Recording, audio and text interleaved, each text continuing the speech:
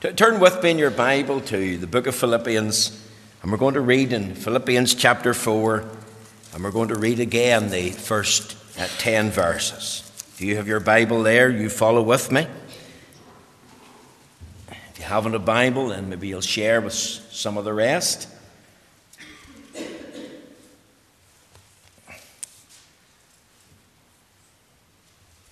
Philippians chapter 4. Let's hear the word of the Lord. Therefore, my brethren, dearly beloved and longed for, my joy and crown, so stand fast in the Lord, my dearly beloved.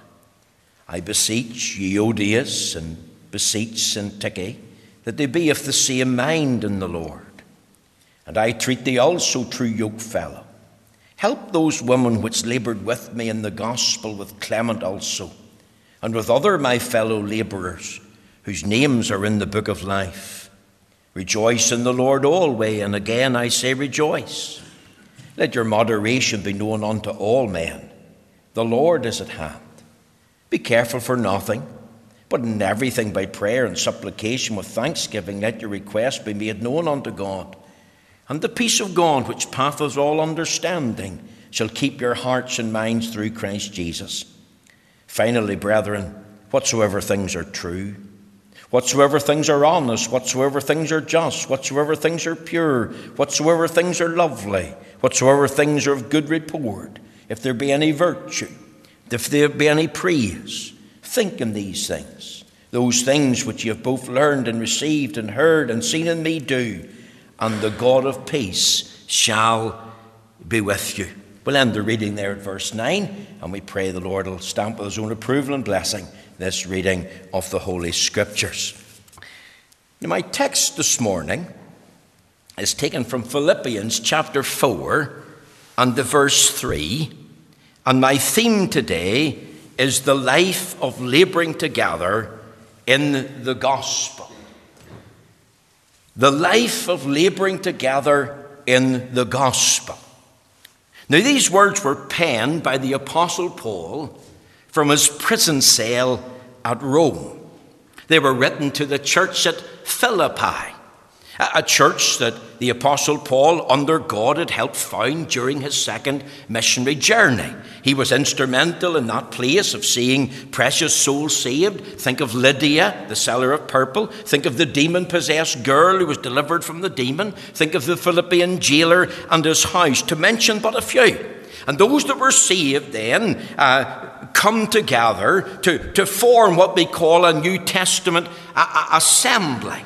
And into that assembly, God gifted them a godly pastor, a teaching elder. God raised up ruling elders. God gave to that church a body of spirit-filled, spirit-anointed deacons. And of course, many members were added to that church. And that church was strong for the Lord. The Apostle Paul, I believe, had taught them and trained them to work together as a team for the sake of the gospel. Now, Paul's in prison, and he learns that this church is facing many dangers and many challenges, and those challenges are coming from without and from within. I want you to remember that this church church that was located in Philippi was in itself a Roman colony, so it was full of Roman influence. The dress, the architecture, soldiers on the streets, even the food that they ate, and of course add into that mix the pagan religion that was there in Philippi. Philippi was not a total Christian community. The church was in the midst of a pagan religious city. And here Paul writes to the church, and he's writing to encourage them. He's wanting them to live out the gospel in Philippi. He's writing to help them. He wants them to be joyful. Hence the theme, rejoice in the Lord. And of course, be joyful is one of the major themes of the book, with an issue of disunity in the church. There's a disagreement. A dispute had arisen between two co-workers in the Lord. Now, that dispute and that disagreement could have been between themselves. In other words, two women had fallen out. They were at loggerheads. Some petty, trifling issue.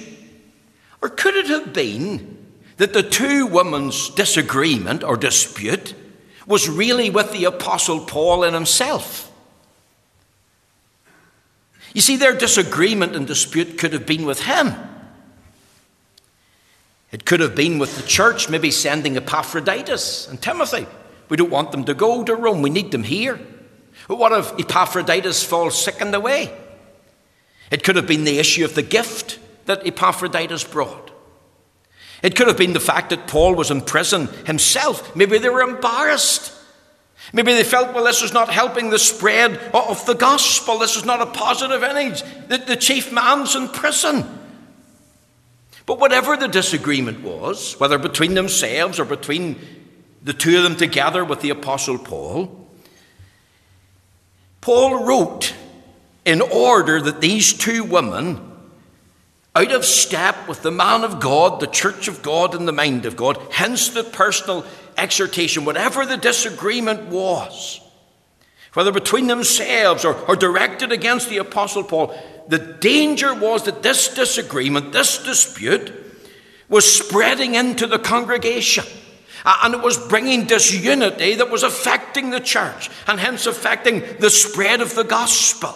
Remember, the Lord Jesus said, a house divided against itself cannot stand.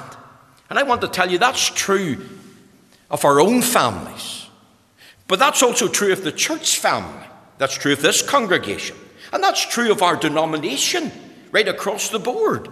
A house divided against itself cannot stand. And that's why we need unity of purpose. And that's why we need to maintain the purity of the gospel. The Apostle Paul was well aware of this danger. Hence the appeal to these women. I beseech Euodias and beseech Syntyche that they be what? Of the same mind in the Lord. And now he issues the third exhortation. To live a life of labouring together in the gospel. Listen to these words. And I entreat thee also, true yokefellow, help those women which laboured with me in the gospel, with Clement also, and with other my fellow labourers whose names are in the book of life. I want you to notice three things here very quickly. I want you to think first of all of the faithful worker addressed by Paul. Notice these words, and I entreat thee also, true yokefellow, help those women which laboured with me in the gospel. Now, we'll pause there. Who was the Apostle Paul addressing here? Now, the simple answer is this. We don't know, and I'm not going to speculate. We're not going to go into conjecture. Some commentators have argued it's Epaphroditus. Some say it's Timothy. Some say, well, it must be the minister that's been gifted to the congregation. He's an unknown individual. He's unnamed. I just want you to notice that Paul addresses him personally. I entreat thee also. Not only did he address these women, he said, I entreat thee also. This man's addressed passionately. Think of the word entreat. It's the same word as beseech. It means implored. It means pleaded with. It's a very strong word in the Greek. Paul is asking an individual in Philippi to do something, and as he pleads with him, he's pleading with us from his heart. This is a very passionate instruction. He's addressed publicly because this is a letter to the whole church.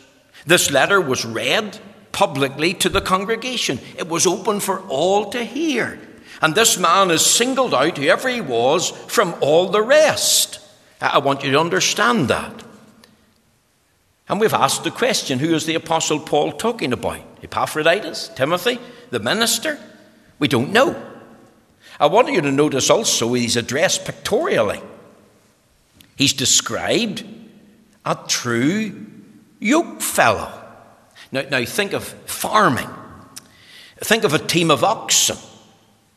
Think of two oxen yoked together to go out and work in the field.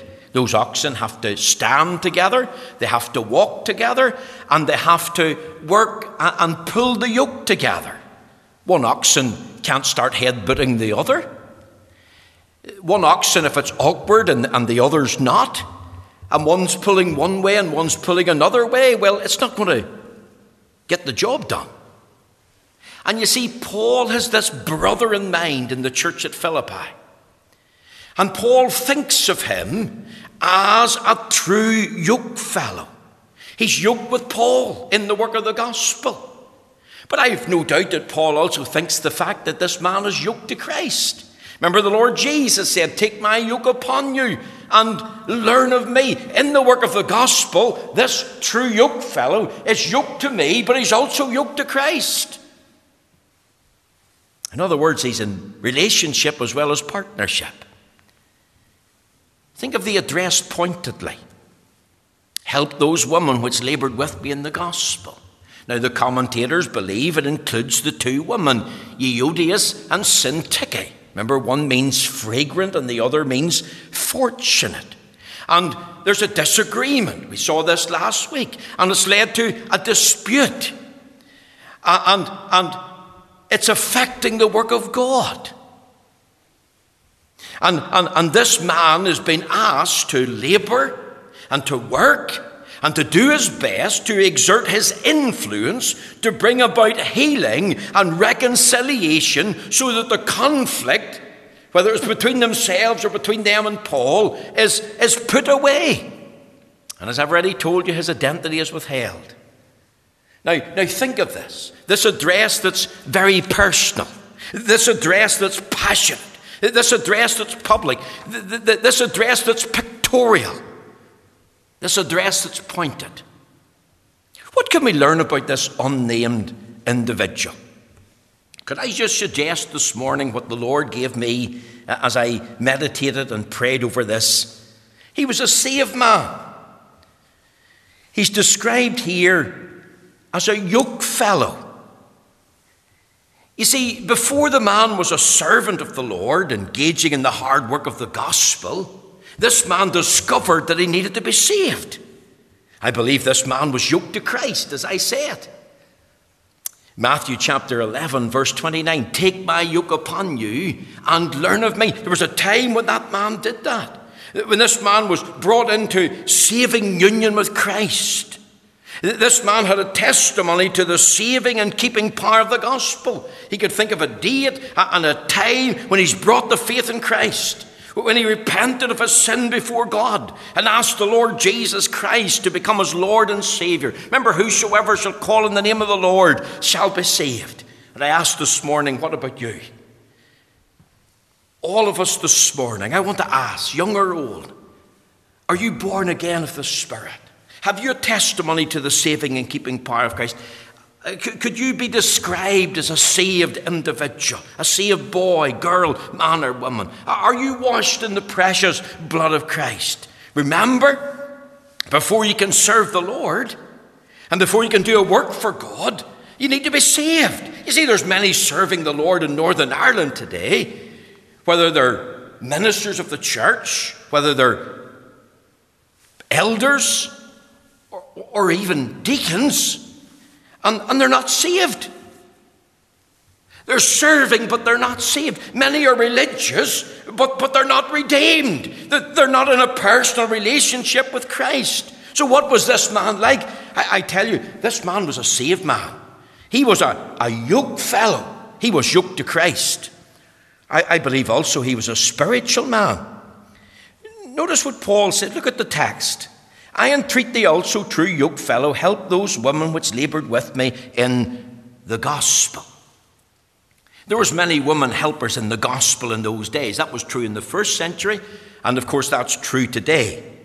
And we thank God for the women, and we thank God for you, and I mean that most sincerely. I don't say that lightly. Well, we need many more godly women. I was at a funeral this week, and a dear lady came up to me and she says, "Really good to see you." The late Mrs. McKelvey was a good, godly woman. And this younger woman said to me, "You know the problem today, Mr. McLaughlin, in the church? So, well, what is it, Heather? She said, there's not enough of godly women. They're getting few and far between. And we need many more. And we need young women who'll become godly in the sight of the Lord and do all they can to help promote the gospel in their day and generation. You see, in the first century, dear women, the majority of women were despised. They were downtrodden. They were treated like doormats. They needed help. They needed encouragement. They needed to be loved. And they found that in the church. And these two women, Euodias and Syntyche, because of this disagreement, this dispute, as I said, whether between themselves or between the apostle Paul, was affecting the church. They were no longer helping and working and serving to promote the gospel. Maybe the two had quit the work. Maybe they agreed between themselves, you know what, we're not going to help any longer. I don't like this. Epaphroditus sent away, or Paul in prison, or this monetary gift being sent. I'm upset. And if the dispute was between the two selves and the man of God, they were probably mad and angry in their heart. And it was something trivial, something that was petty, and it's not mentioned. And I already told you last week, both were mentioned. Two of them were singled out. Both were saved. Both were servants because they were involved in the labour. Remember, the word labour means hard work, manual labour, strenuous tasks. Both were sinners born again of the Holy Spirit. And both needed to be reconciled to the Lord. And both needed to re-engage in the work. And this situation that had arisen needed to be handled in a very spiritual way. And the Apostle Paul singled this man out. Whoever he was, this unnamed individual whose identity is withheld, and he's singled out for a specific spiritual task. Look with me in your Bible at the book of Galatians. Turn back to Galatians chapter 6. Look with me at verses 1 and 2. Galatians chapter 6, verse 1, it says, Brethren, if a man be overtaken in a fault, ye which are spiritual, restore such an one in the spirit of meekness, considering thyself, lest thou also be tempted. Bear ye one another's burdens, and so fulfill the law of Christ. For if a man thinketh himself to be something when he is nothing, he deceiveth himself. See, what did Paul want? He wanted this unnamed individual, who was a saved man but a spiritual man, he wanted him to go to both Euodias and Syntyche. He wanted him, no doubt, to pray with them. He wanted him to open the scriptures and tell them, thus and thus saith the Lord. He wanted him to tell them that they were both wrong, whether they'd fallen out with each other or they'd fallen out with the man of God who was in prison. He wanted him to instruct both of these women to repent, to come to the place where they would say, I'm sorry, I was wrong, forgive me. You see, that's a very important part of pastoral ministry.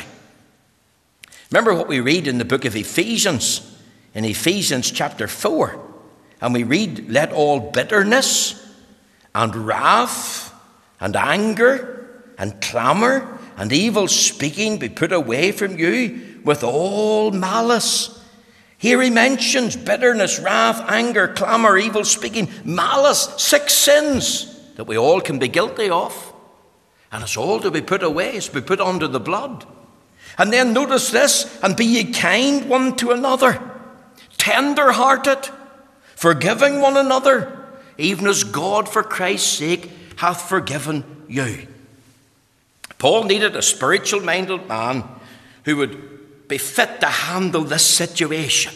One who would attempt to restore ones who had fallen in the church. Ones who had been overtaken in a fault. And the word in Galatians, when he says, if a man be overtaken in a fault, ye which are spiritual, restore such an one. The word restore means to knit together, to mend.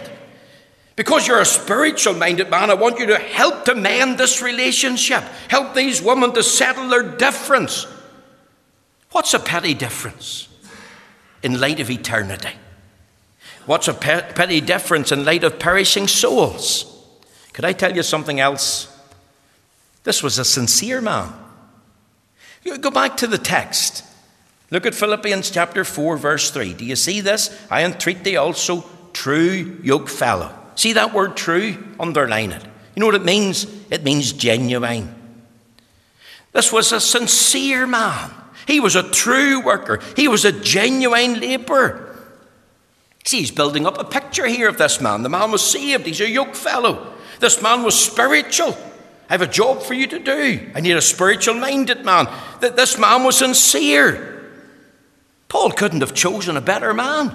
This man loved the Lord. He was loyal to the Lord. This man was labouring for the Lord. And this man was living the Christian life. Did you know that the Bible says in 2 Corinthians chapter 8, verse 24, the words, proof of your love. Paul had already told this church, prove things that are excellent. Philippians 1 and 10. This man proved the sincerity of his love to the Lord. And I want you, individually, I want us collectively to prove the sincerity of our love. Remember, the Lord Jesus said, lovest thou me? To Peter more than these. His response was, yea, Lord, thou knowest that I love thee. Let's prove our love by our attendance in the house of God in the Sabbath, by being in our place. Let's prove our love for the Scriptures. The psalmist said, oh, how I love thy law. Let's prove our love to the saints. Let's pray one for another. Let's plod on together. Let's plead together the cause of God. Let's prove our love to the souls of men when we think about our families and beyond who are perishing in sin. And let's put away petty differences and mere trifles. This was a sincere man. He had already proved his love and loyalty that he was living for the Lord. I'll tell you something else. And this is only the first point, and our time's going. He was a serving man. Remember this word, yoke fellow. Help those women which laboured with me in the gospel, with Clement also. Remember I told you about the two oxen? Illustration from farming. The oxen have to pull together in the same direction. What happens if one oxen decides to pull in a different direction? The two oxen have to be agreed in the yoke. Even though we have all different personalities and different tastes and different likes, we have to work together. We have to walk together. Amos said, can two walk together except to be agreed? This word labour here is very strong. It means to strive. It means to agonize. It speaks of toil and strenuous task and hard work. Not against the gospel. Paul says, not against me do you strive, but strive together. Strive alongside each other. Be a team. Remember what I told you. Together everyone achieves more. We're to walk together. We're to worship together.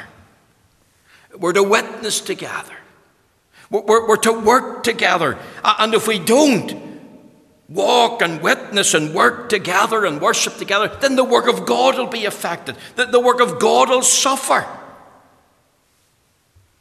There's a story told about a gospel mission, 3 or 4 weeks in length. The minister noticed into the 3rd week that there was such a hardness in the gospel meetings. There was no outward sign. There was no sense really of the Lord's presence. He just felt, working through the motions here. This is really a waste of time and effort. Nobody was getting saved. No strangers were coming in. People were sitting there with big long faces like lurking spades, and they were just going out and coming in, and nothing was happening. He, in the 3rd week, preached a message to believers about unity, about working together, about putting away their petty differences. He used this text of Scripture in Romans 15 in the verse 30. Now, I beseech you, brethren, for the Lord Jesus Christ's sake, and for the love of the Spirit, that ye strive together with me in your prayers to God for me. The word strive is the same word that you labour. It involves strenuous task, effort, discipline, agony. It's all tied in. And as he preached the message, he discovered that there was some in the church not speaking to each other, putting on a show. And the show was sharp. And he urged them to repent and get right with the Lord. And those that had fallen out and stopped speaking to other, they got reconciled. And you know, before the end of the mission, there were souls saved, and that church went on for many years and decades and had much blessing for God. See, these women, he wanted them to think. I want you to be of the same mind in what? In the Lord. Remember the Lord Jesus, who made himself of no reputation, who humbled himself, being found as fashion as a man, took the form of a servant. Philippians 2:7. Think about the Lord. Learn from him. Love him with your heart. Yearn to live like him. He's the greatest servant of all. You're really little Christ on earth. And it was in this capacity that this man served the Lord. That was the faithful worker that was addressed. Very quickly. The faithful workers associated with Paul. Not only the faithful worker addressed by Paul, but the faithful workers associated with Paul. You see, he mentions here those labourers. If you look at the text, a true yoke fellow, unnamed. Those women, it had to include Euodias and Syntyche, plus unnamed ones. There was many more women, because he says that, help those women which laboured with me in the gospel. A man by the name of Clement, we don't know who he was. We do know he was in Philippi. Clement in Philippi, there's a Clement of Rome, not the same person. And then he adds, with other my fellow labourers. I want you to notice, not only is the mention of labourers, but there's many labourers. And they're not all named. Do you ever think why? Is it not because there are many ordinary Joes in the church? Average Joe. I'm one of them. Many ordinary people. Ordinary believers. It was Spurgeon that said the Lord Jesus must love so many ordinary people in the church because he gifted the church so many ordinary people. Isn't that tremendous? The average Joe never gets much recognition. He's usually treated lightly. He's really thought of, well, he's a nobody. It doesn't matter much. Of course, the average Joe takes the place of humility before the Lord and sees himself as an unprofitable servant, a worm and no man, not deserving the least of the Lord's blessings. And yet the wonderful thing it is that they're all fellow labourers together.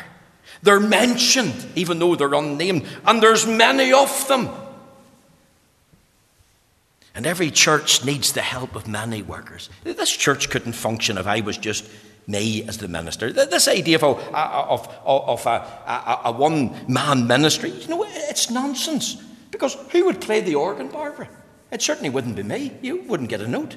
And who would do the sound if we hadn't Brother Mark? And who would man the door and put the lights on and the heat on if we hadn't faithful deacons? And who would make the tea, ladies? I would have a tin of biscuits and pass them round, still in the tin, and bring the milk bottle, that's the plastic ones, and bring it round, and you'd be given off.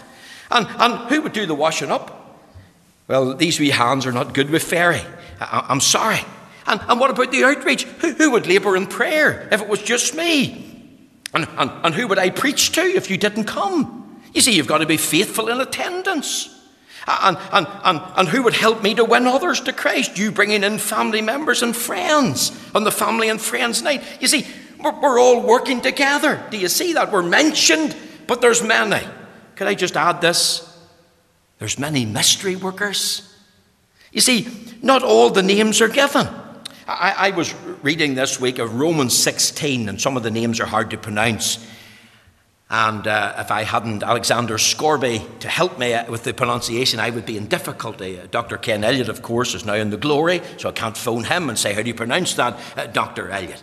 But in Romans 16, there's a list of about 31 names, and they're all identified. But in Philippi, there's a few known. We've got Epaphroditus and Timothy mentioned. We know Clement is mentioned, Euodias and Syntyche. But there's many names not known. And yet these also accomplished great things for the Lord. Think about our missionary work. Let's mention some missionaries this morning. Hudson Taylor, C.T. Studd, Jonathan Goforth, William Carey to India, David Brainerd to the natives of North America. But there's thousands of more missionaries. And they've all gone at the call of God, saved men to become servants and women as well of the Lord. They've sacrificed much. We probably have never heard of them. And yet they're doing a great work for God. They're doing a faithful work. Think about preachers. George Whitefield, John and Charles Wesley, C.H. Spurgeon, well, we quote him regularly, a great Baptist preacher. Robert Murray McShane, Horatius Bonner, Andrew Bonner, Calvin, Knox, Zwingli. Luther. But there's many more men just as faithful, and their names are never heard of, never talked about. Maybe not even prayed for with outside their circles. But what does it matter? Whether we're a missionary of the cross, a minister of the gospel, it's all done unto him. And while there's mention of labourers, and there's many of them, and there's a mysterious element about them, the ministry is always unto him. It's for him. In fact, it's of him, because he has gifted us. And it's to him. And it's all done in his strength and his power. And that's what Paul is emphasizing here. He's not just mentioning a few companions. He wants them to cooperate together, to work together, to help the spread of the gospel. They're in a relationship with the Lord, and he wants them to continue in this partnership. Think of the other little ships that came to help the ship that was laden with the fish. And you're like the little ships. And together, I believe we can reap a great harvest for God. And we can eventually see these pews all filled up. I live in light of that. I believe God's going to do that. And I believe we're going to see great things come in days to come. The faithful workers associated with Paul. One final thing, and our time is gone. The faithful workers assured by Paul. Now look at the end of the text. I have to tell you something. I'm itching to get to verse 4. And I would have loved to jump into verse 4. And I was thinking, I'll get there next week, Lord. But look at this wee text this wee phrase at the bottom. Whose names are in the book of life. Do you see that? Isn't that a wonderful statement? All these mentioned labourers, and the many of them that's unnamed, and the mysterious element about them, they're all ministering to him. Their names are in the book of life. To me, that speaks of Paul, who's full of confidence about them. Paul's great assurance of them. It's a note of certainty, a note of satisfaction, a note of victory. Why rejoice in the Lord? Here's one of the reasons. Your names are in the book of life. Remember we sing, when the roll is called up yonder, I'll be there. I was just thinking in Presbytery on Friday night, you see, when we meet in a Presbytery meeting, Carrie Duff is called out and I have to shout, here. And that's we did the same in school, remember. Here. And I just want to ask this. When the Lord calls the roll and he brings out the book of life, the Lamb's book of life, will you be present when your name is called? Now there's much to say about this book. And you know what I'm going to do? I'm going to leave it to next week. This faithful workers that were assured by Paul, their names are in the book of life. And we're going to preach on that next Sunday morning before we get to the word rejoice. There's much in the book about that statement. But I just want to say this. Make sure your name's in it. Could you do that this morning? Do you know that your names are in the book? I want to leave this reference. And there shall in no wise enter into it anything that defileth, neither whatsoever worketh abomination or maketh a lie, but they that are written in the Lamb's book of life. Have you that assurance? I would love to have that assurance of you all this morning, that your name is in the book and you're present when the roll is called. May the Lord take these few words about labouring in the gospel, and apply them to us today.